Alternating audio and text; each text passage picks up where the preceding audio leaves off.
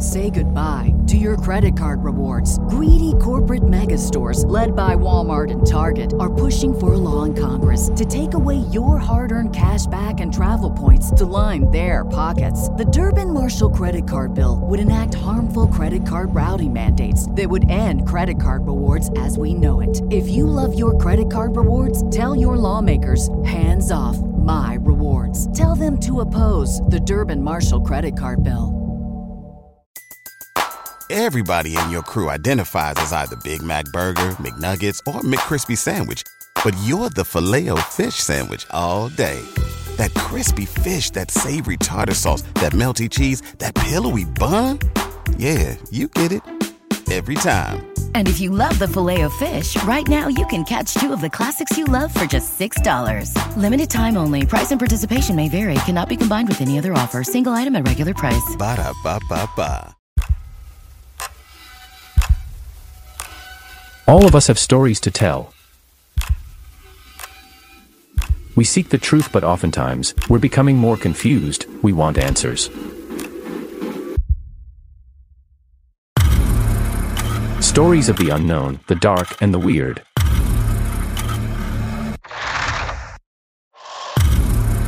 Stories from the Great White North and from all over the world. Come join us as we seek the truth. Find the answers, discover the mysteries, and face our fears.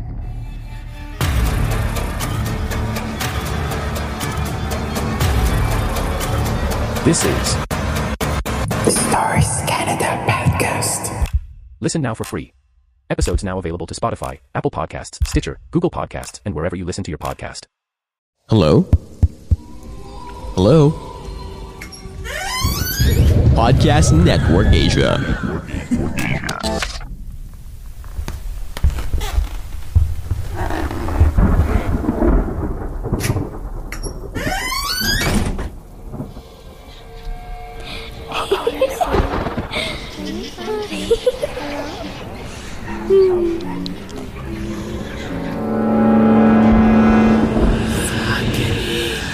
Stories Philippines Podcast.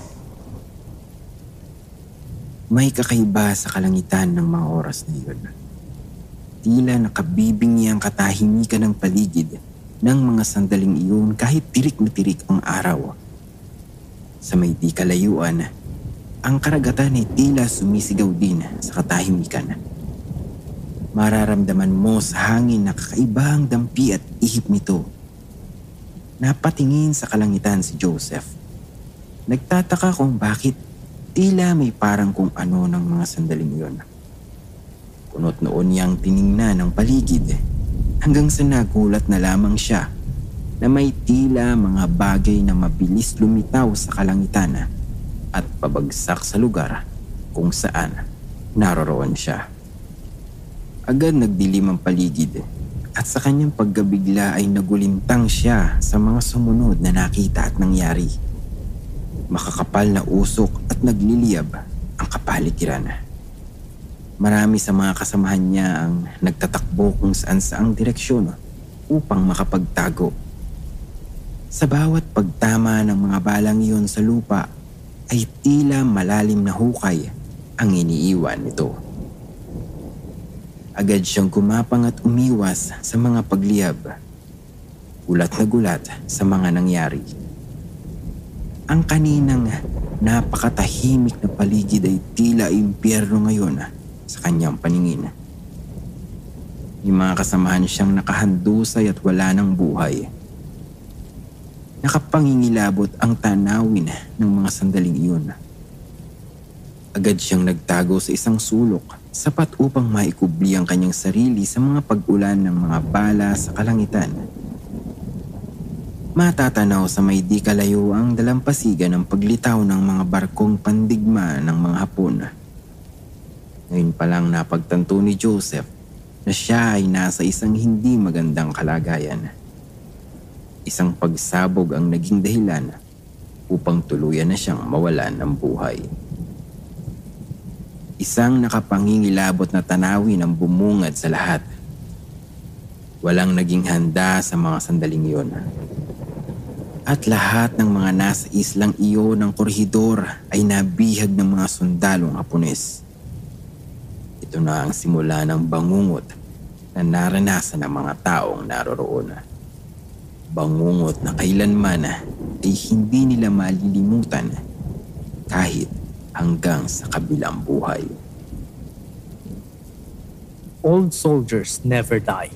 They just fade away. Ayon kay General Douglas MacArthur. Ako si Ram. At ako naman si Paul. Ating tunghayan ang kwento ng nakaraan na magpasa hanggang ngayon ay malinaw pa sa alaala ng nakararami. Kabilang narito ang mga kaluluwang hindi matahimik na humihingi ng hustisya sa kanilang sinapit. Nakatanaw si Joseph sa may di kalayuan. Isang grupo ng mga babae ang na-stranded sa islang iyon dahil sa malakas na ulan. Ang mga ito ay nakaupo sa kanilang mga kama at nagkukwentuhan ng kanilang naging karanasan sa isla. Lingid sa kaalaman ng grupong ito ang lagim na mararanasan ilang saglit lamang. Bigla na lamang nawala ang ilaw dahilan upang magsigawan ng mga babaeng kanina pa niya tinatanaw. Ito na ang kanyang pagkakataon upang makalapit sa mga ito. Walang kamalay-malay ang grupong ito na may pares ng mga matang nakamasid sa kanila. Nagimbal sila sa kanilang nakita sa screen ng kamera. Ito ay ang kanilang larawan kasama si Joseph. Kayo ay nakikinig dito sa episode 373 ng Stories Philippines Podcast.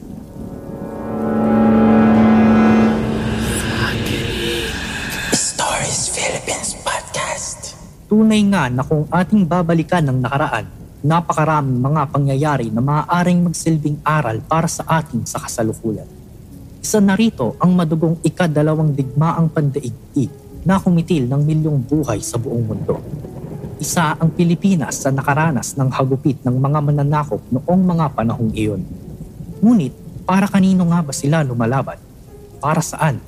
At ano ang naging implikasyon nito sa ating kasalukuyang kalagayan?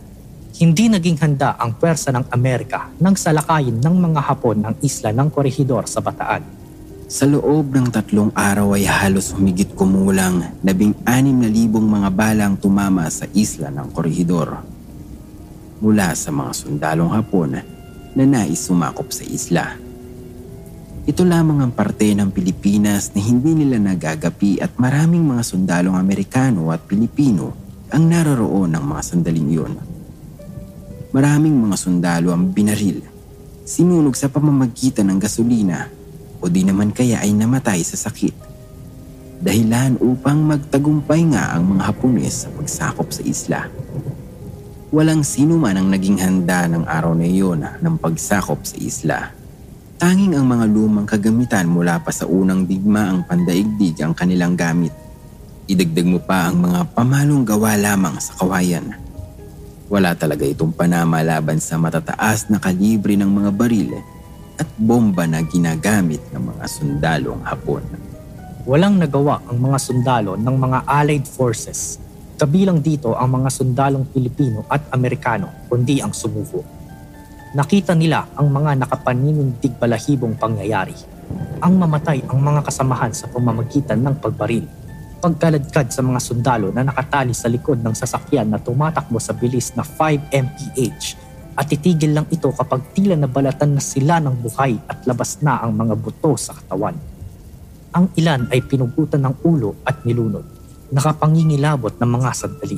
Mga pagdanak ng dugo ng mga nakakaawang sundalo na ang tanging hangad ay ipaglaban ang kani-kanilang mga karapatan at kalayaan. Sa tuwing na ding may mahuhuling isang tumatakas na sundalo, kapalit niyon ay ang pagbaril sa 10 sundalo. Kaya wala nang nagtangka na tumakas. Lahat ng pag-asa ay tila nawala na. Kaya naman marami sa mga bihag na sundalo ang ninais na huwag na lang magising sa kanilang pagtulog. At marami nga sa kanila ay ganito ang kinahantungan. Hindi na sila nagising sa kanilang pagtulog. Ang Bataan ay isang probinsyang matatagpuan sa gitnang Luzon. Ang capital city ay tinatawag na Balanga. Ang Mariveles naman ang pinakamalaking munisipalidad sa nasabing probinsya. Ito ay matatagpuan sa kalapit na mga probinsya ng Pampanga at Zambales. Ang labanan sa Bataan ay isa sa sikat na parte ng ating kasaysayan dahil ito ang pinakahuling parte ng Pilipinas na naisuko sa mga mananakop na Hapon noong ika-2 digmaang pandaigdig. Isa rin sa mga nangyari sa probinsya ay ang tinatawag na Bataan Death March, kung saan libo-libong mga sundalong Amerikano, Pilipino at iba pang mga kasapi ng Allied Forces ang pinahirapang maglakad hanggang sa ang ilan ay mamatay. Ang Corregidor ay isang maliit na isla na nagsisilbing isa sa pinaka-importanting lugar ng depensa para sa Pilipinas magmula sa mga mananakop na Kastila, Amerikano hanggang sa mga Hapones. Ang Amerika ay ginawa itong isang world-class military encampment bago nila mismo winasak din ito nang bawiin nila ito mula sa kamay ng mga Hapones. Ito ngayon ay isa sa sikat na destinasyon ng mga turista para sa mga taong interesado sa mga kasaysayan at sa sino mang nais magkaroon ng mga kakaibang experience. Ang isla ay napakalapit lamang sa Maynila, kaya naman madali lamang itong marating ng mga turista galing Maynila.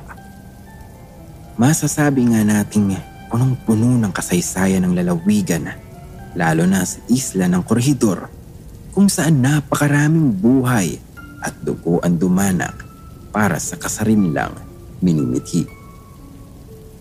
Kaugnay din ito ang mga kwento ng kababalaghan na nagpasalin-salin na rin mula sa mga saksi at bibig ng mga naroroon.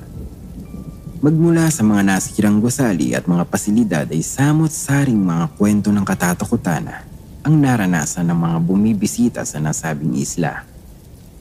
Ang isla ngayon ay tinuturing na isa sa pinaka-haunted na lugar dito sa Pilipinas.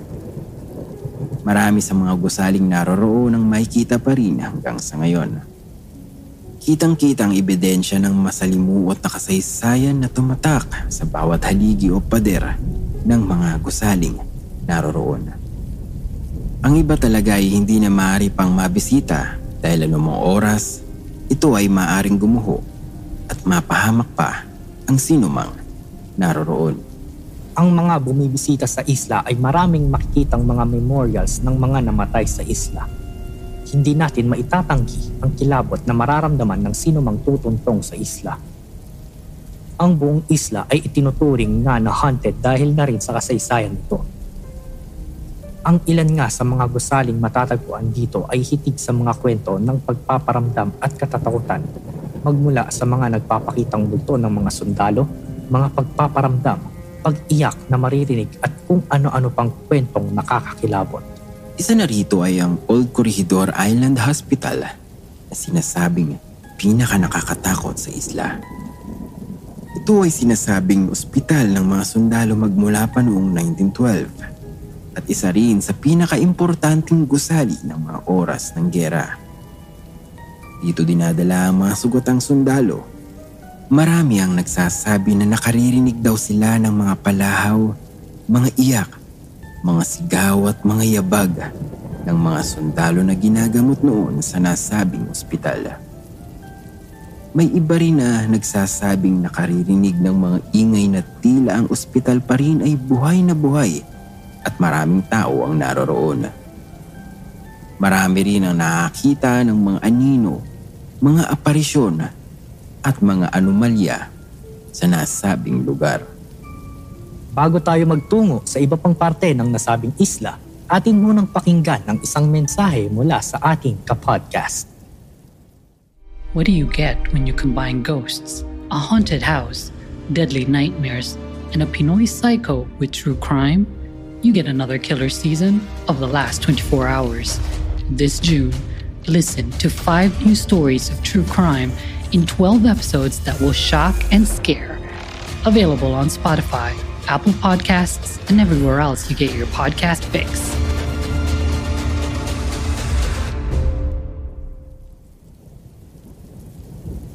Sa ating pagpapatuloy, dumako naman tayo sa lugar na tinatawag na Malinta Tunnel, sa isla pa rin ng Corregidor. Isa rin sa parte ng nasabing isla na pinamumugaran din daw di umano ng mga kababalaghan at mga kaluluwang hindi matahimik ay ang Malinta Tunnel. Ang malaking tunnel na ito ay ginawa noong 1922 sa gilid ng bundok at ginamit upang magsilbing taguan at lagakan ng mga gamit na pangmilitar. Ginawang opisina at bomb shelter at maging ospital na may kapasidad na humigit kumulang 1,000 mga higaan. Ito ay nagsisilbing underground headquarters ng mga US Armed Forces noong ikalawang digmaang pandaigdig. Sa tunnel na ito, sinasabing namatay ang mga humigit kumulang 3,000 sundalong Hapones nang muli itong sakupin ng mga Amerikano noong ikalawang digmaang pandaigdig. Sinasabing ang mga sundalong Hapon na ito ay nagpakamatay sa loob ng tunnel. Ika nga ay dibaling mamatay na lamang kaysa mahuli ng kanilang mga kalaban. Dahil sa malawakang suicide na nangyari sa loob ng tunnel, nag-iwan ito ng tila negative energy at sinasabing dahilan nga ng pagpaparamdam gaya na lamang ng may mga nagpapakita di umano ng mga multo ng mga sundalong Hapon. Pakiramdam na malamig sa isang lugar sa loob at ang pakiramdam na tila may nakatingin sa iyo. Ayon nga sa mga turista at ibang mga dumadayo, sila ay nagpapatunay na nakakakita sila ng mga espiritong ligaw at nakaririnig ng mga daing at ungol at iba pang nakapangingilabot na pangitain. Ayon naman sa mga psychics na bumibisita sa nasabing lugar, nakikita umano nila ang presensya ng mga kaluluwang gumagala-gala. Ang iba naman ay nagpapakita sa mga imahe ng mga turistang kumukuha ng litrato. Isa rin sa interesanteng parte ng isla ay ang Mylong Barracks. Tinawag na itong ganito dahil ang haba nito ay umaabot nga sa halos 1 milya at dito sinasabing tumira ang mga sundalo noong panahon ng giyera. At sinasabi ring samot-sari ang mga kwento ng kababalaghan dito. Ang Battery Way ay isa rin sa parte ng isla na pinamumugaran din ng mga kaluluwang di matahimik. Ito ay isa sa pinakainataking parte ng isla noong digmaan.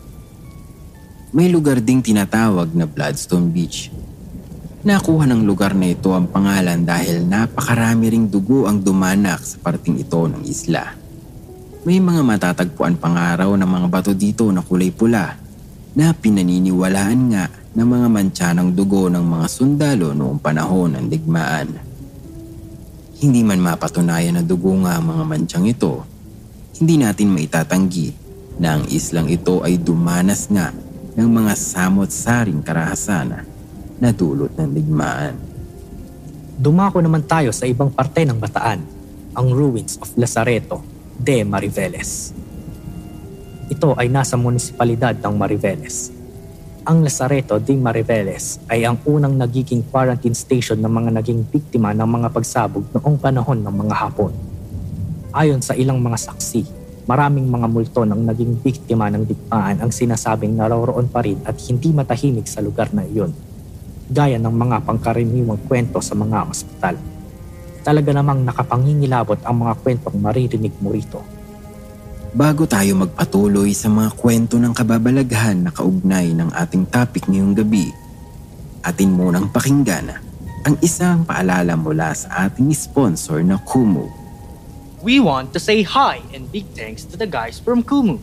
Kumu is a Pinoy live streaming app where you can connect or tambay with your favorite Filipino streamers and celebrities. Use our link in the description and download Kumu now. Halina at i-download ang Kumu app at i-add ang Stories PH podcast. See you there, Kastorya! Ngayon, ating pakinggan ng mga kwento ng kababalaghan na kaugnay sa Corregidor Island at sa iba pang parte ng Bataan na galing sa Spotify page. Kulto. Napakalinaw pa noon sa alaala ko yung mga nangyari ng mga oras na yun. 1999 pa noon. Nasa abroad kasi si mama noon. Tapos si papa naman ay chef sa isang restaurant dito sa Bataan. Niiwan kaming magkakapatid sa bahay ng lola ko. Tapos si papa naman ay umuwi mag-isa sa bahay namin dahil gabi na din siya nakakauwi galing sa trabaho. Ayaw niya nang makaistorbo kila lola. Naalala ko pa noon, sinabihan ko si papa na dun matulog kila lola dahil nasanay ako nakatabi sila ni mama sa pagtulog. Kaya namimiss ko sila noon. Pero humindi siya dahil hindi raw siya makakauwi dahil may event siya sa isang lugar. Kausuhan ng kulto nung mga panahong iyon. Pag sinasama ako ng lola ko sa mga kaibigan niya, laging ganon yung pinag-uusapan nila. Kahit yung tito kong pulis, pinag-iingat kami dahil nga marami na daw ang nawawalang mga bata. Madaling araw na noon, nagising ako na may tumatawag sa pangalan ko. Hindi ako pwedeng magkamali. Boses ni Papa yun. Ginising ko kaagad si Kuya. Katabi ko lang kasi siya noon. Nasa folding bed kami noon na nilatag lang namin sa salas. Tapos mula sa kinahihigaan namin, tanaw na agad yung pinto palabas ng bahay. Doon ang gagaling yung boses ni Papa na tumatawag sa akin. Nakapatay yung mga ilaw at ilaw lang ng poste sa labas ang pinanggagalingan ng liwanag sa loob, kaya medyo madilim pa din. Takot ako sa dilim kaya ginising ko si Kuya. Nainis pa nga siya sa akin, parang naalimpungatan. Sabi ko, Kuya, si Papa, buksan mo ang pinto. Parang nga siyang naalimpungatan noon, kaya dire-diretso siya papunta doon sa pinto. Agad naman akong sumunod sa kanya. Nung nandun na kami sa may pinto, narinig ko ulit yung boses ni Papa. Alam ko nandiyan ka. Buksan mo na to. Yan yung pinakatumatak sa isip ko. Sabi ko kay Kuya, Teka Kuya, diba sabi ni Papa nasa ibang lugar siya ngayon? Di daw siya uuwi. Tapos biglang parang nagising si Kuya. Nakahawak na siya sa doorknob nun. Bigla tuloy siyang napabitaw. Tapos narinig ko na naman yung boses ni Papa. Tinanong ako ni Kuya kung paano ko ba daw ba nalaman na si Papa yun. Sabi ko naman, kanina pa tawag ng tawag ah. Di mo ba nababosesan? Tapos sabi niya, wala naman daw siyang naririnig. Matapos ng pagtatalo namin, bubuksan niya na yung pinto nang biglang bumukas ang ilaw sa sala. Si Lola. Ano kayo? Alas 3 na ng madaling araw ah. Tanong niya sa amin. Sabi ko, si Papa po nasa labas. Nagulat kami sa sinabi ni Lola dahil bigla niya kaming pinalayo sa pinto at pinalapit sa kanya. Niyakap niya kami tapos nagdasal kami. After magdasal, pinatulog na niya ulit kami. Nung nasa salas na kami ni ng Lola at Kuya, bigla kaming nakarinig na parang nagdabog sa kusina. Parang ibinagsak lahat ng kasangkapan sa kusina. Parang ang daming nabasag. Tumakbo agad si Kuya saka si Lola papuntang kusina para tingnan yun. Naiwan ako mag-isa sa salas. Nakaupo ako sa hinihigaan naming folding bed. Nang nasa kusina na sila Kuya ay may biglang kumatok sa may pintuan sa salas. Papuntang terrace yung pintuan na yun. Hindi lang basta katok kundi kalampag ang narinig ko. Napatakbo ako sa kusina noon papunta kina Kuya at Lola. Agad naman kaming bumalik sa salas. Ang pinagtataka ko noon ay kung papaano makakapasok sa terrace yun puro rehas yun. Saka may padlock yun. Narinig ko na naman yung boses ni Papa. Alam kong nandyan ka. Buksan mo na to. Katulad ng kanina. Parang ni-record as in. Talagang kinakalampag niya yung pinto. Sumigaw si Lola noon. Lumayas kang demonyo ka! Sa ngalan ni Jesus! Lumayas ka! Makatatlong beses niyang inulit yun. Tapos bigla na lang nawala yung kalampag. Kinaumagahan, day off ni Papa. Tinanong ko siya kung umuwi siya nung madaling araw. Hindi naman daw. Kakauwi niya lang daw nung umaga. Tinanong ko si Lola kung ano yung nangyari at kung sino yun. Wala naman siyang sagot. Parang walang nangyari. Ganon din si Kuya. Pero alam ko yung nangyari na yun. Talagang tumatak sa isip ko yung nakakatakot na pangyayari na yun sa buhay ko.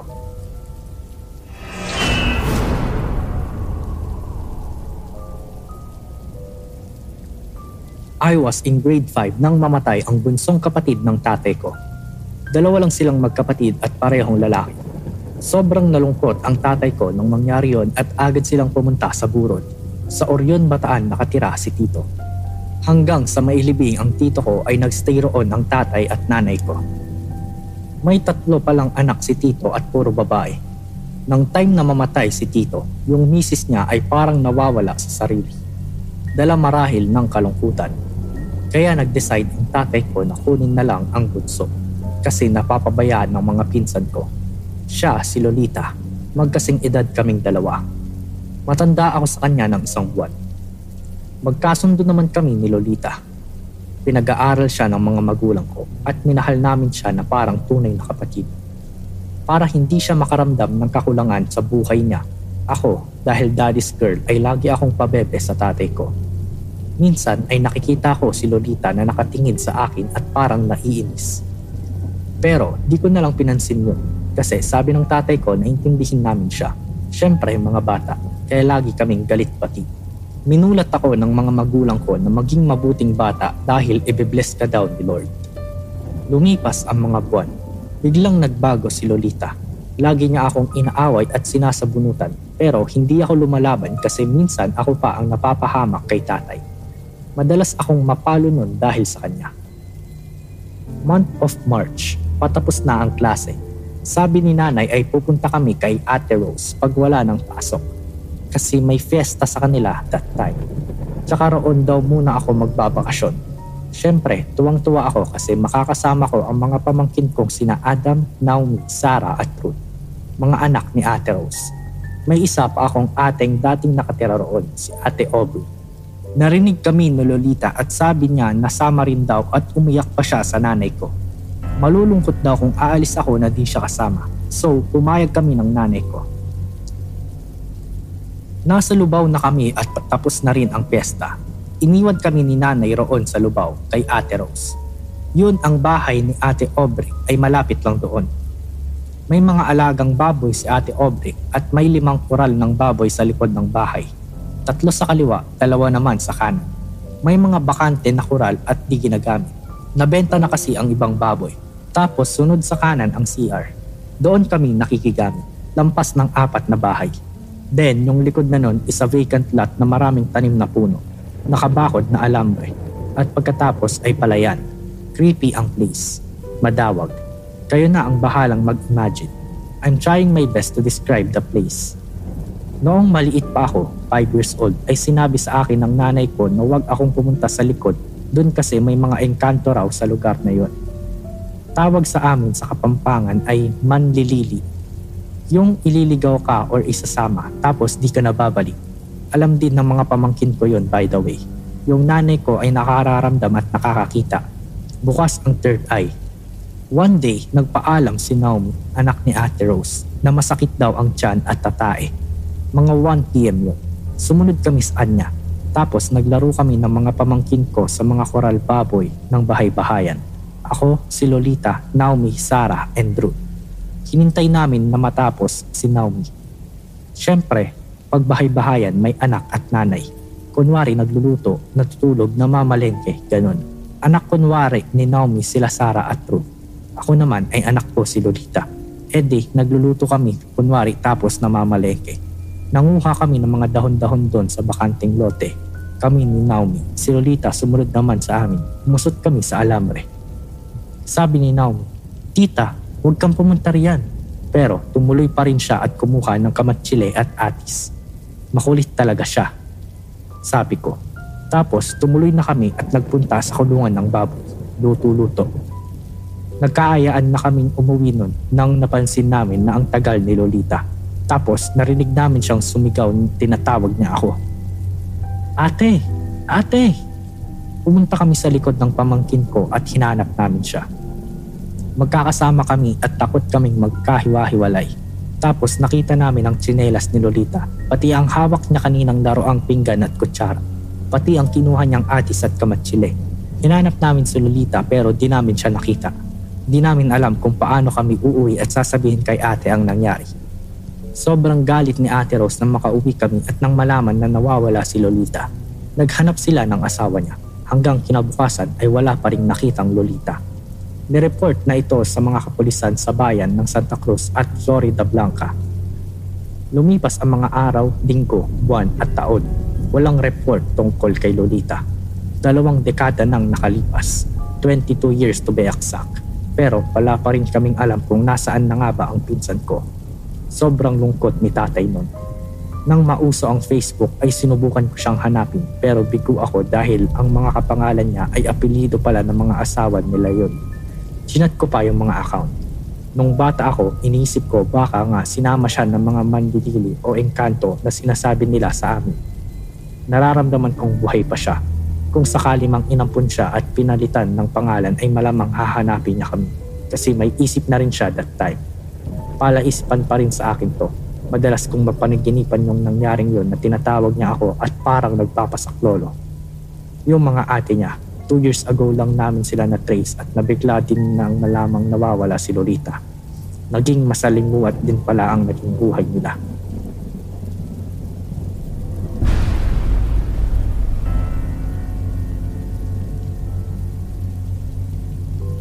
May Tito's Haunted House.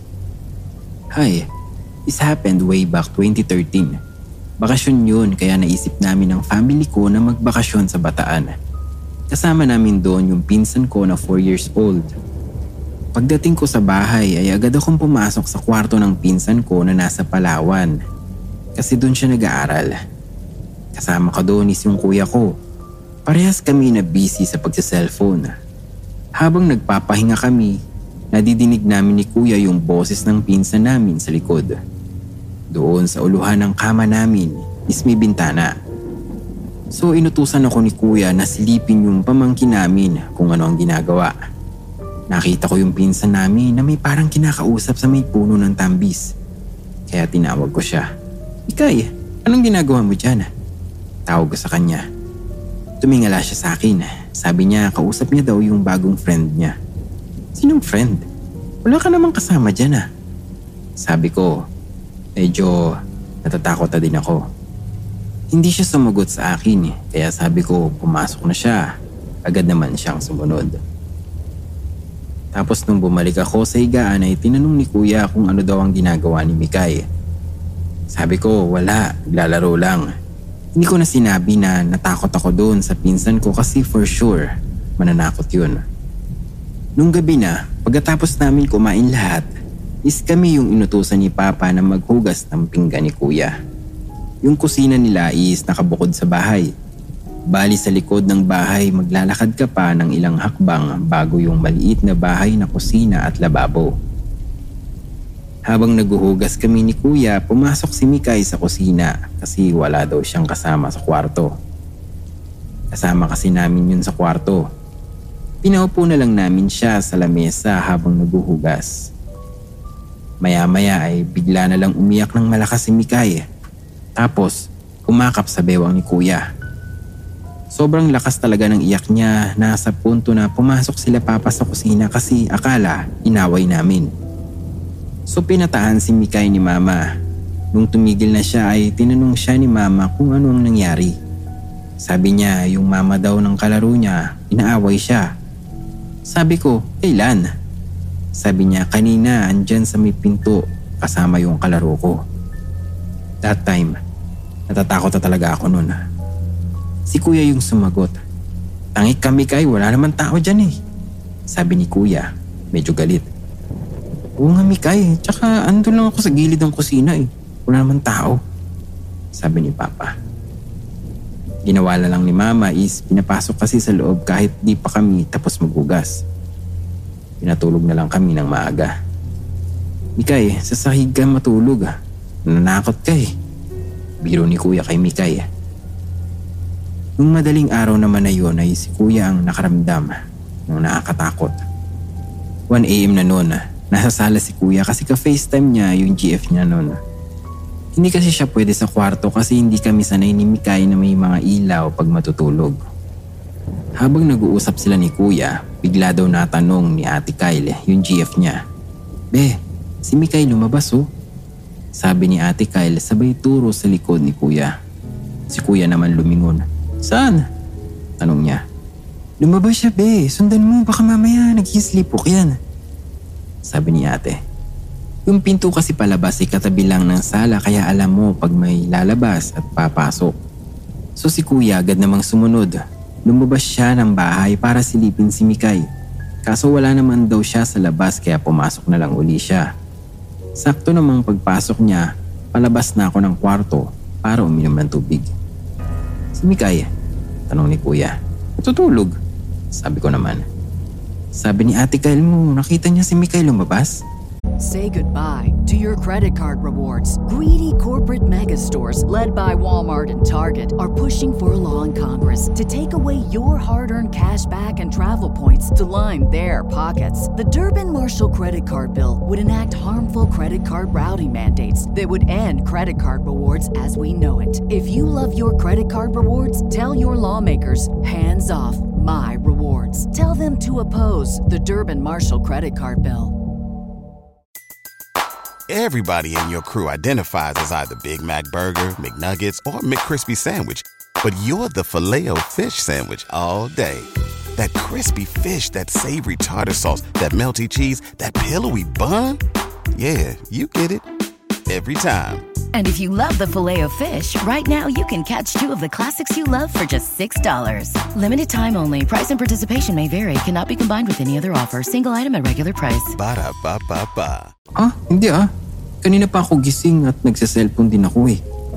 Sabi ko pero natatakot na rin ako noon. Si kuya naman tinawagan ulit si ate Kyle. Inaway niya kasi daw tinatakot siya. Sabi niya ate Kyle, hindi naman daw. Sure daw siya talaga na siya yung nakita niya. Tinanong ko siya kung si Mikay talaga, ang sabi niya is hindi daw siya sure kasi nakatalikod. Sa takot namin ni kuya ay agad kaming tumakbo sa kwarto namin. Doon na nga namin nakita si Mikay na tulog. Nung umaga, kinuwento namin kila mama at papa pati na rin kay tito yung nangyari. Sabi ni tito, meron daw talaga na mag-ina na nakatira sa likod ng bahay nila.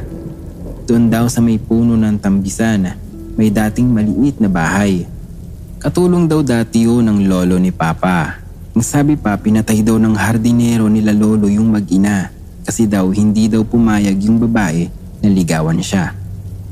Nung nalaman namin yun, nagmakaawa talaga kami ni kuya na umalis na kahit wala pa kaming isang araw doon. So dahil natakot na rin si mama ay pumayag na siya. Naunawaan din naman yun ni tito.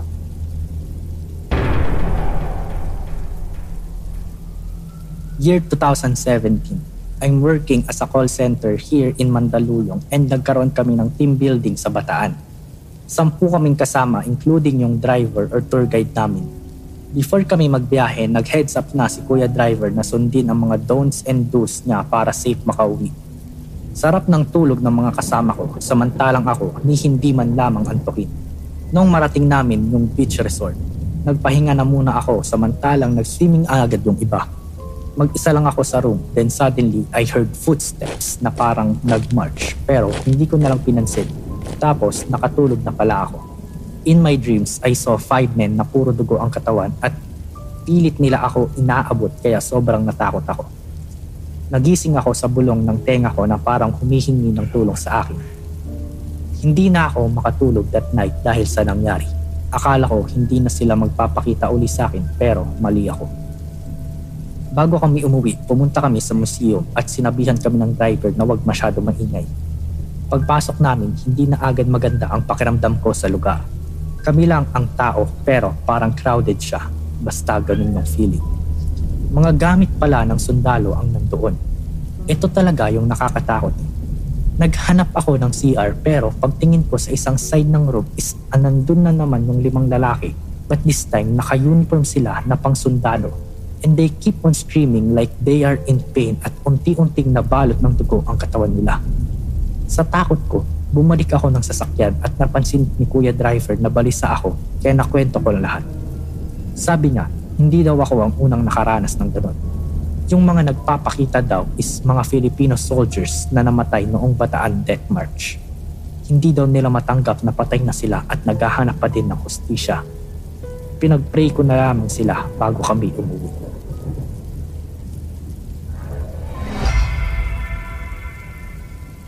Summer no, nung pumunta kami sa isang resort sa Bataan, Black Sand Beach yung nandun. Yung may-ari ng resort, kaibigan ni Papa, so libre lahat. Pag dinescribe mo yung place, tahimik, maliwalas, tapos parang bahay sa probinsya talaga. Tapos meron dong ilog, then may bridge para makatawid sa kabila.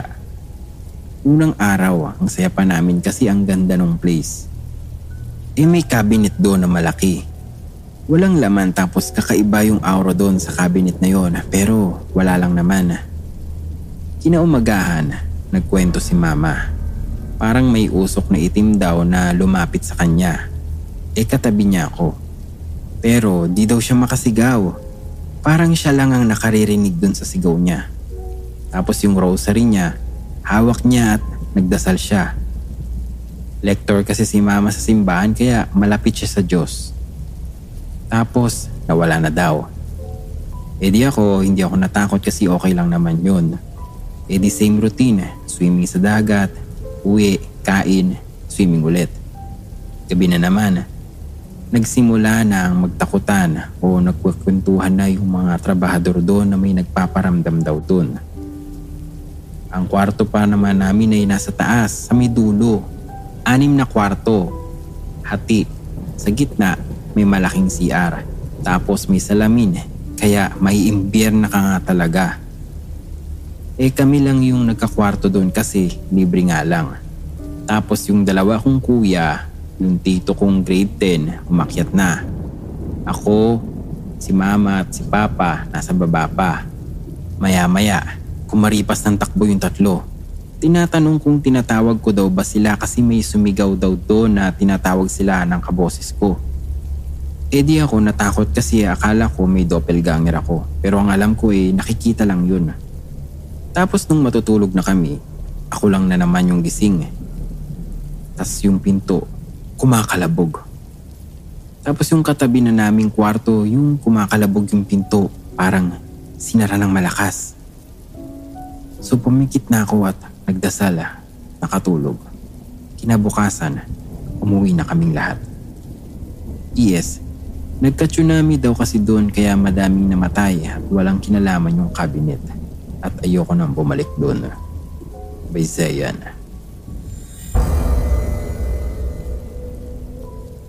Mahilig kami ng asawa ko mag-out of town. Yun kasi bonding namin nung hindi pa ako buntis. Luzon to Mindanao, napuntahan na namin. Nakapag-check-in na kami sa iba't ibang hotel. Pero sa Bataan lang kami nakaramdam ng hindi maganda at nakakatakot. Napag-usapan namin na mamasyal sa Bataan. First time namin pareho makapunta doon. Galing kaming Laguna. Bumiyahe kami Bataan. Mga hapon na kami umalis dito sa Laguna kasi inintay ko pa mag-out ang asawa ko sa trabaho. Bago kami umalis, sinabihan ako ng lola ko na mag-iingat pag andun na dahil dun nangyari ang death march. Binigyan ako ng lola ko ng langis na pag may lumalapit raw sa akin na espiritu or engkanto, kukulo raw yun. Nilagay ko siya sa bag ko. May third eye ako. Kaya malakas pakiramdam ko pag may nagpaparamdam sa akin. First time namin mag-asawa nakapunta ng Bataan. Dumating kami doon 2:00 ng madaling araw. Dahil hindi namin alam saang hotel kami pupunta, nag-search kami sa internet. Doon sa nakita namin sa internet, okay naman yung hotel sa picture. Pati kwarto, mukhang bago. Kahit medyo mahal, go na kami kasi antok na kaming 2. Pagdating namin doon sa hotel, nagulat kami. Ibang-iba yung itsura niya sa picture. Lumang building siya na nirenovate lang. Madilim siya. Ayaw ko na sana tumuloy kaso hindi na rin kaya namin ang antok. Pumasok na kami at nag-check. Tinulungan kami ng staff ng hotel para sa mga gamit namin iakyat. Paglabas namin ng elevator papunta sa kwarto, kinausap ng asawa ko yung staff saan pwede mag-yosi. Sabi ng staff, meron daw dun sa taas ng hotel kaso gabi na pinagbabawalan nila pumunta ang mga guest dun. Sabi ng staff, sa baba na lang raw mag-yosi. Tinatamad naman ang asawa ko bumaba. Sabi niya sa staff, doon na lang siya sa taas, okay lang kahit madilim. Hindi kasi matatakutin ang asawa ko. Hindi kasi siya naniniwala sa mga engkanto or mga kaluluwang gumagala. Ako, iniwan niya mag-isa sa kwarto dahil pagod na rin ako. Lumabas na siya ng kwarto at ako naman humiga na. Wala pang ilang minuto, yung cabinet may nagalaw sa loob. Dinedma ko lang, iniisip ko na lang baka may daga sa loob ng cabinet. Pero maya-maya may kumakatok sa loob ng cabinet. Sa takot ko, nilabas ko yung langis na pinadala ng lola ko. Pagkuha ko sa langis, kumukulo siya. Takot na takot ako. I-text ko sana yung asawa ko na bumalik na sa kwarto, pero bago ko isend, kumatok na siya sa kwarto. Pagpasok niya ng kwarto, putlang-putla siya na pinagpapawisan. Kwento niya, hindi na niya naubos yung sigarilyo. May nagparamdam na raw sa kanya. Pag-akyat pa lang raw niya sa taas ng hotel, sobrang dilim at kakaiba ang ambience. Parang may nakatingin sa kanya. Ako naman, kwento ko yung cabinet na may nakatok. Binuksan niya cabinet. Wala naman laman na gamit. Para hindi ako matakot, sabi niya, baka raw sa kabilang kwarto lang yun. Tinawagan niya yung receptionist at tinanong kung may tao sa kabilang kwarto. Sabi ng receptionist, wala raw tao doon. 3 a.m. na at matutulog na ako. Biglang may nakita akong anino sa restroom. Bale, ang design ng room ng hotel ay magkatabi ang kama at restroom. Ang katapat ng restroom ay yung cabinet.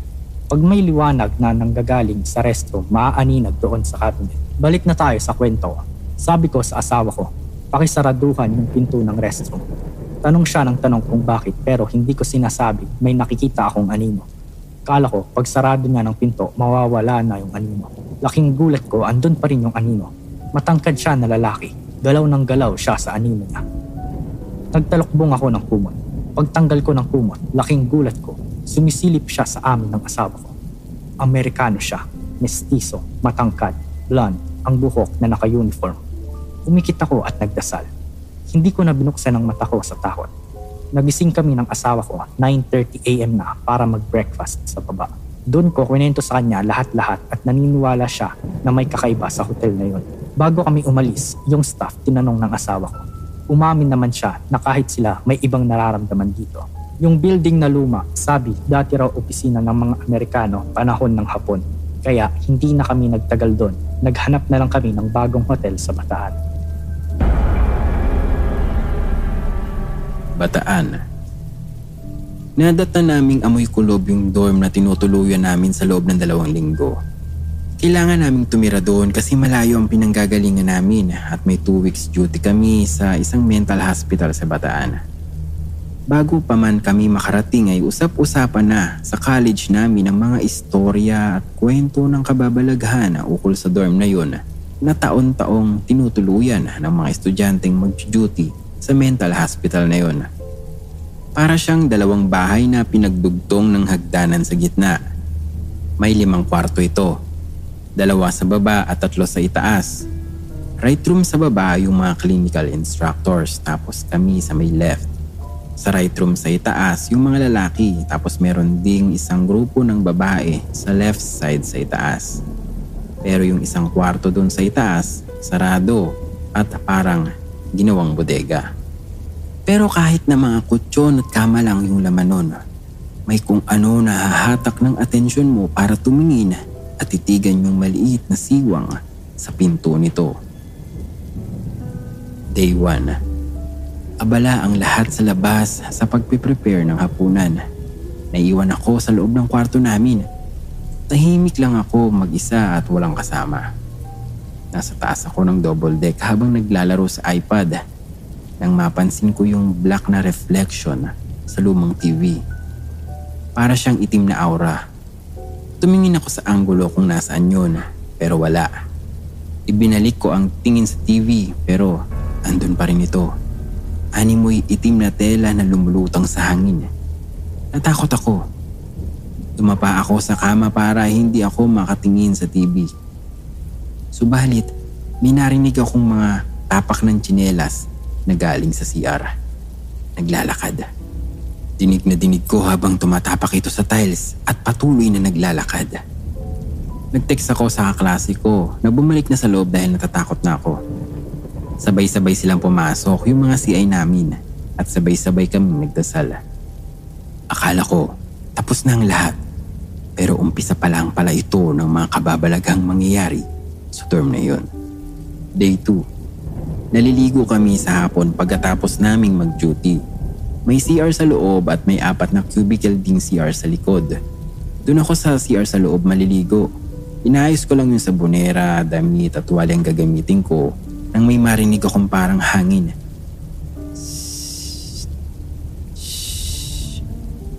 Naisip ko na baka tubo lang ng tubig sa may gripo. Pero bigla akong kinilabutan. Nabalot ako ng pagkatakot. May bumulong sa tenga ko ng pangalan ko. Tapos, boses ng isang babae. Marahan akong lumabas ng banyo na parang walang nangyari. Ayaw ko naman kasing isipin nilang nagpapapansin na naman ako at ayaw ko din silang matakot. Lumilipas ang mga araw at parang nasanay na lang din kami na may mga nagpaparamdam sa dorm na yon. Oo, hindi lang ako ang may nararamdaman doon. May mga gabi na may naririnig silang malalakas na yabag ng paa mula sa itaas. Subalit, tulog na daw yung mga nandoon ng mga oras na yun. May mga batang nagtatawanan paakyat ng hagdan at kakatok. Pero pagbukas ng pinto, wala naman.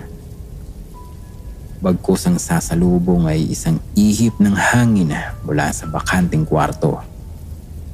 Minsan pa nga'y may dadaan na kulay puting tela mula sa pader pababa ng hagdan. Ang ikinababahala namin ay nang mag-umpisa sila na gumalaw ng mga gamit. Yung bag ko na may pera at mahalagang gamit, bigla na lang nahuhulog mula sa kinalalagyan nito. Sinabi sa akin ng isa kong kaklase na nakarinig din ng bulong ng kanyang pangalan na huwag kong ilagay patayo ang mga libro sa taas ng tinutulugan ko. Baka daw kasi mabagsakan ako nito kapag pinakailaman na naman nila yung gamit ko. Ang ayos ko ng mga libro ay malaki hanggang papaliit. Nung hiniga ko na yung mga libro, malaki papaliit pa rin yung pagkakaayos nito. Pero pagkagising ko, yung mga libro, gulo-gulo na yung ayos. Huling araw ng pagtuloy namin doon nang sabihin sa akin ng isa kong kaklase na may nakita siyang nakasunod sa aking babaeng naka-black na sando galing CR. Nung araw din na may bumulong sa akin, parehas sa kwento ng isa pa naming kaklase na may nakita daw siyang babaeng nakaitim na gulo-gulo ang buhok na nakaupo sa tabi ko habang ako'y natutulog. Pag-uwi namin, pumunta ako sa burol ng tatay ng kaklase ko nung high school. Kasama ko yung dalawa kong best friend. Pagpasok namin sa bahay, ito ang sinabi ng kaklase ko. Oh, nasa na yung isa niyo pang kasama? 4 kayo kanina sa labas nang nakita ko kayo.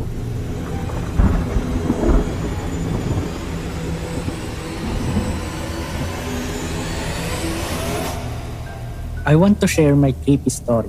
I was 5 years old that time. Matandain kasi ako nung bata. Every single memory that happens in my life hanggang ngayon alam ko pa.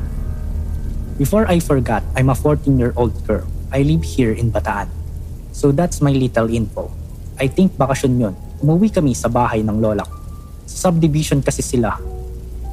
That time, nasa sala ako. Naglalaro ng Barbie. Ako lang mag-isa sa bahay kasi lahat sila nasa labas. Until I saw my aunt. Palabas siya sa kwarto ng lolo at lola ko. Papunta siyang CR. So ako, I don't mind her because I'm playing. Ayoko kasing naiistorbo ako. And the time passed. Bigla akong tumayo kasi naiihi ako. Kinatok ko si tita sa CR. No response. Nagtatatalon na ako that time kasi di ko na kaya. Maiihi na ako nun sa underwear ko. Maya-maya, pumasok si tita sa main door. Dala niya na yung sinampay. Nagtaka ako kasi di ba nga nasa CR siya. Like, hello, hindi ako sabog nun. Tita, di ba nagwiwi ka? Ba't nasa labas ka? Kinuha ko tong mga sinampay ko. Kasama ko pa mama mo, sabi ng tita ko. Sabay pasok rin ni mama. Oh, ba't nakatayo ka dyan? Eh mama. Ba't ba? Anong nangyayari sa'yo? Oo nga diba, naglalaro ka lang. Kinuwento ko sa kanila yon. Hindi naman ako natatakot kasi di ko pa alam yung mga mumu na yan. Sabi ni mama, baka I'm just guni-guni or like malikmata. But in myself, I know it. Pumasok talaga ang tita ko sa CR, then nakita ko siya sa main door. Hell gonna explain. Ngayon ko lang na-realize yun. Sometimes, kapag uuwi ako sa bahay, nakakaramdam pa rin ako. My grandma said, sanayan lang yan. Minsan, pag nanonood ako ng TV at nakaupo ako sa sofa, may tatabi sa akin. Paglingon ko, There's no one except me. Okay, hanggang dito na lang muna po.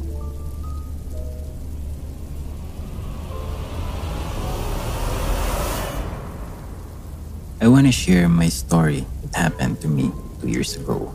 So sana ma-post po ito. Thanks in advance. April month nangyari ito. So may outing yung family namin together with my mom's close friends, including yung mga anak nila. Since bakasyon din magmamahal na araw na noon, nagplan nga kami na mag-beach outing sa Bataan. To cut the long story short, nakarating na kami sa mismong beach sa Bataan past 12 p.m. in the afternoon. Na syempre kainan muna, kantahan, swimming sa dagat. Then hapon, padilim na din so nag-decide kami na doon na lang sa may cottage or nipahat magkwentuhan, tumambay, etc. Lahat ng cottage doon is puro nipahat lang, then magkakatabi lang. Exactly 11 p.m. in the evening, medyo tahimik na sa buong beach resort. Yung mga katabi din naming cottage, mga nagpapahinga na.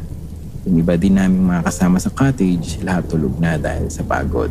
Mga ilang oras din bago ako nakatulog. Nagising ako mga bandang 2:30 a.m. kasi naiihi ako. Alam ko yun, pinipigilan ko lang talaga yung sarili ko kasi malayo pa yung CR, as in siguro mga 10 cottages pa yung dadaanan mo. Tumayo ako at tinignan ko yung mga kasama ko. Bala ko pa nga sana magpasama kay mama kasi ang layo-layo nga ng CR at madilim pa. Pero dahil alam kong pagod na din si mama, hindi ko na lang ginising. So nagpunta ako dun sa CR kahit ako lang mag-isa ang naglalakad. Yung the rest ng mga nadadaanan ko is ang sasarap na ng tulog nila at nakakabingi ang sobrang katahimikan. Bago ako makarating sa mismong CR, may madadaanan ka munang malaking puno ng mangga. Then sa left side, andun yung shower area at sa right side, yung CR na mauna muna yung girls bago yung boys. So yun na nga, bago ako nakapasok sa CR, biglang may dumaan sa gilid ko na isang malaking lalaki. Matangkad pero di ko kita yung muka. Likod lang niya yung kita ko at naka-light blue siya na t-shirt. Papunta na din siya sa CR, so nauna siya papasok. Then yung papasok na sana ako ng CR, bigla na lang may kumalabit sa akin. Yung mama ko pala. Naiihi din daw siya kaya doon siya agad dumiretso sa kabila kung saan may nakita akong pumasok na lalaki. Di na ako nakapagsalita kasi nagmamadali na nga siya. Hinintay kong lumabas ang mama ko pero hindi ko muna sinabi na may nakita akong pumasok doon bago siya pumasok sa loob. Sabi ko, hintayin niya na lang ako. Iihi lang ako. After kong umihi pag open ko ng door, wala siya doon. Palabas na sana ako nang biglang dumaan na naman sa gilid ko yung lalaking nakita ko bago pumasok sa CR. Nagtayuan na talaga ang mga balahibo ko. Then nagmamadali na talaga ako. Tapos nakita ko yung mama ko sa gilid. Inaantay niya ako doon. Sabay tanong ko sa kanya kung may nakita ba siya na lumabas na lalaki galing sa loob ng CR. Sagot niya sa akin wala. Pinagmadali ko talaga ang mama ko pabalik sa cottage. Saka ko kinuwento sa kanya yung lahat. Sabi niya sa akin baka sundalo daw yun na namatay doon nung Bataan Death March. Di mo pala alam kung yung nakakasabay mo o yung nakakasalubong mo ay buhay pa o patay na. Maraming salamat po. Corregidor Experience. June 13, 2009. Nabigyan kami ng pagkakataon na makapag-travel sa Corregidor bilang treat sa amin ng aming municipal mayor. Kami po ay mga kabataan na inclined sa performing arts. 5 a.m. pa lang naghihintay na kami sa Pangpang para makapunta na kami sa Corregidor. More or less, 2 oras ata yung biyahe namin papunta doon. Sobrang maalon na halos lahat kami ay basa na. Makalipas ang humigit kumulang 2 oras, narating na namin yung Corregidor. Yung grupo namin ng mga kabataan ay nagdesisyon na mag-camping na lang sa parang training area ng mga sundalo doon. Tapos sila mayor at yung iba pa sa mga hotel rooms. Sinabihan kami na by 2 p.m. magkakaroon kami ng island tour sa buong Corregidor gamit ang Tranvia. Umikot kami sa mga barracks doon. May mga naramdaman yung iba sa amin. Fast forward na po sa mga 10 p.m. Nagkaroon kami ng ghost hunting sa Malinta Tunnel. May kasama naman po kami tour guide. Pinagbody kami ng director namin. Nasa bandang unahan kami ng mga partner ko. 3 kasi kaming body. Pangalawa sa linya to be specific. May mga lente kaming hawak. Nung papunta na kami sa Malinta Tunnel, May part naliliko kami. Pagkalente ko, may nakita ako sa gilid ng puno na parang sundalo pero pugot ang ulo. Puting-puti siya. Nung makarating na kami sa Malinta Tunnel, doon namin nalaman na may mga sub-tunnels pala doon. Sa isa sa mga sub-tunnels, pinatahimik kaming lahat at pinatay ang mga flashlight namin. Nung tahimik at madilim na, may mga narinig kami na parang humihinga. Yung hinga na nahihirapan. May nagbiro nga lang kaya nabulabog na yung concentration namin. Ito yung mga ilan sa mga na-experience ng kasama ko. May naka-face-to-face na multo. Yung isang mag-body, nasa gitna sila ng pila pero at one point nawala raw sila. Nawala yung nasa unahan at nasa likod nila. Wala pa naman silang flashlight. Sigaw daw sila ng sigaw. Tapos hinabol nila kami pero wala na raw. Hanggang lumitaw na lang daw ulit sila kasama namin. Tapos nung pabalik na kami sa campsite namin, may napansin kami sa kabilang dulo ng tunnel na parang sumisilip. Nung nasa campsite na kami, nagkaroon kami ng kanya-kanyang businesses. Tapos may naghanap sa akin. So tinatawag daw nila ako. Akala raw nila nasa tent ako kasi may anino raw sa loob ng tent na parang nakaupo. Pero pagbukas nila ng tent, walang tao. Nakabalik pala kami ng camping site by 12 midnight. Tapos nakabilog na kami kasi nagkwentuhan kami. Kwentuhan ng mga katatakutan. Tapos may dumaan na security guard na naka-boots at naka-hood. Binati siya nung isa sa mga kasamahan namin. Sabi niya, "Manong, botang-bota." Pero di siya pinansin.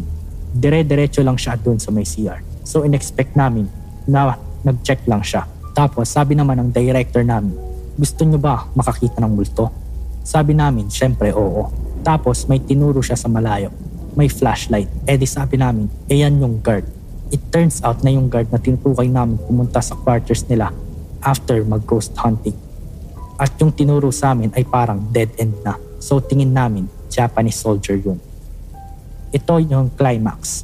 3:24 AM ata yun. Tandang-tanda ko pa. Ito, sabi ulit ng director namin, gusto nyo ba talaga makakita ng multo? Syempre kami, oo pa rin kasi akala namin di multo yung guard.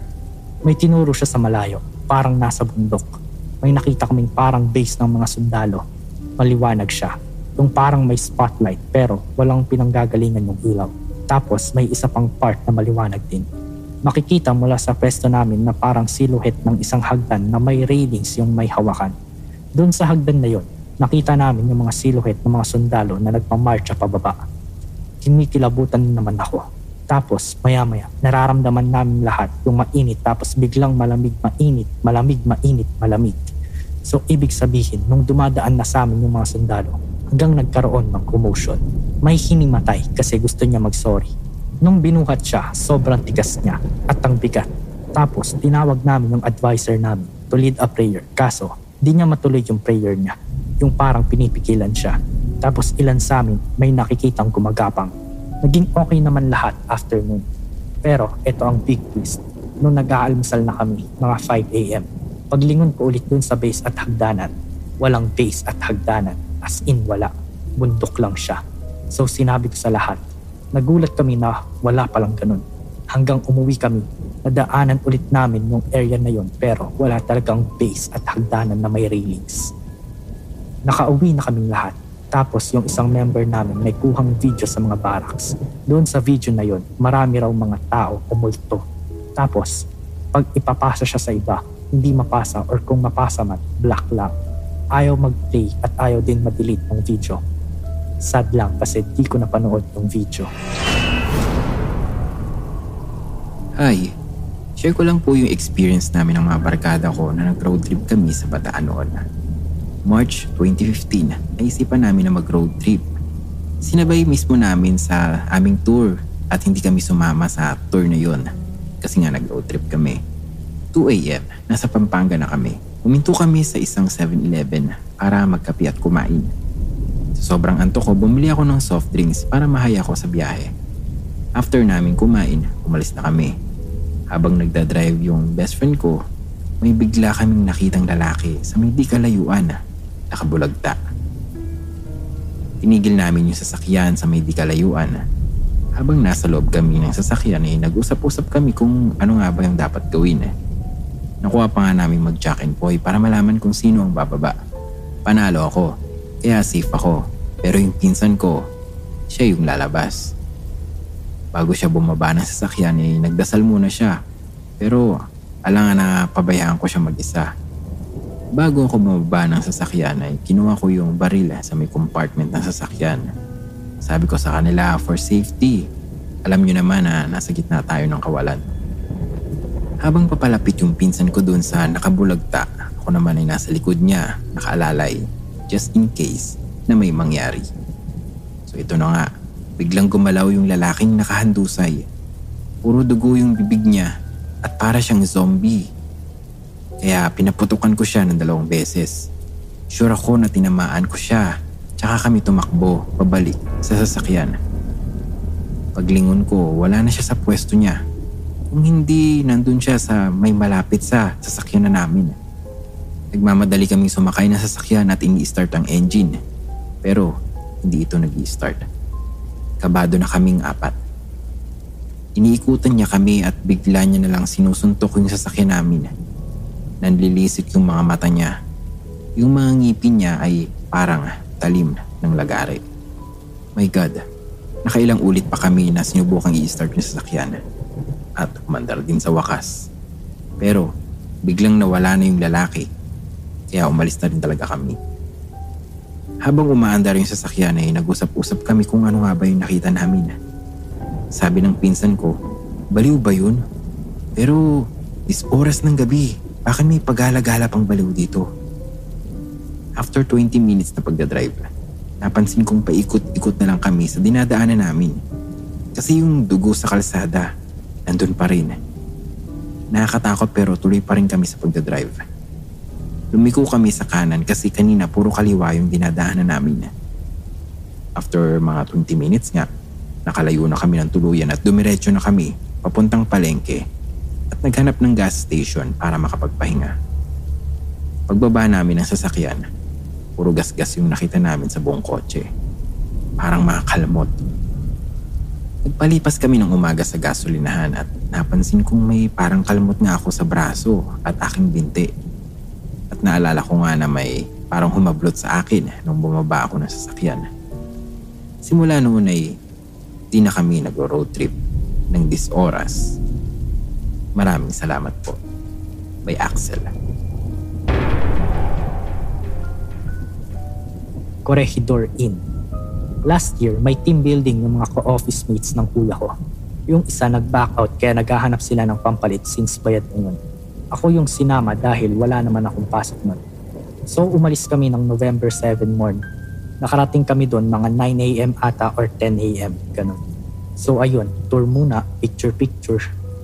Overnight yung pagstay namin doon. So ayun na nga. Pagkagabi, silang mga office mates nagkakantahan, inuman doon sa isang videokwehan. Di na ako sumama kasi di naman ako umiinom kaya nagstay na lang ako sa room at natulog na lang dahil masakit ang ulo ko.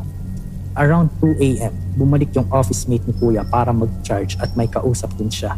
So ako, tulog lang dahil medyo sinisinat na ako nun. Tapos magkatabi yung bed namin kaya umiga na siya. Nung ipipikit na niya yung mata niya, biglang may humawak daw sa mukha niya. Pagkadilat niya, 8 to 10 na tao ang nakapalibot sa kanya. Nakatingin at may sinasabing, wala akong kasalanan. Yung mga suot daw ng mga yun ay yung mga kasuotan dati. Di na siya natulog at inantay yung kuya ko makauwi. Pagka-uwi ng kuya ko, kwento niya agad.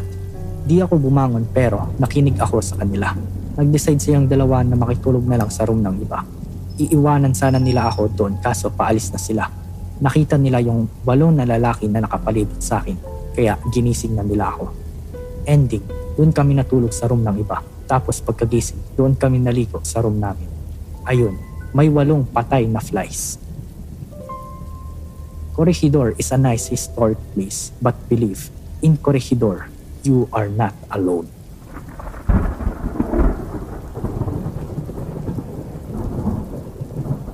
Maraming salamat sa inyong pakikinig. Kung nagustuhan mo ang episode natin ngayong gabi ay mangyari lamang na i-share mo rin sa iyong mga kaibigan at mga kakilala upang marami ring makapag-enjoy at makarinig ng mga kwento natin ngayon. At kung bago ka naman na nakikinig sa podcast na ito, mangyari lamang na i-hit ang follow o subscribe button upang una ka sa updates sa tuwing kami ay maglalabas ng bagong episode. Kung may mga kwento ka namang nais ibahagi sa amin, Mangyari lamang na makipag-ugnayan sa aming mga social media accounts o bisitahin ang aming website para malaman ang mga paraan kung papaano ka makapagpapadala ng mga kwento. Lahat ng link na nabanggit sa episode na ito ay makikita sa ating show notes. Muli maraming salamat sa pakikinig at hanggang dito na lamang. Hanggang sa susunod na kwentuhan natin dito lamang sa Stories Philippines Podcast. The views and opinions expressed by the podcast creators, hosts, and guests do not necessarily reflect the official policy and position of Podcast Network Asia. Any content provided by the people on the podcast are of their own opinion and are not intended to malign any religion, ethnic group, club, organization, company, individual, or anyone or anything. Say goodbye to your credit card rewards. Greedy corporate mega stores, led by Walmart and Target, are pushing for a law in Congress to take away your hard-earned cash back and travel points to line their pockets. The Durbin-Marshall credit card bill would enact harmful credit card routing mandates that would end credit card rewards as we know it. If you love your credit card rewards, tell your lawmakers, hands off my rewards. Tell them to oppose the Durbin-Marshall credit card bill.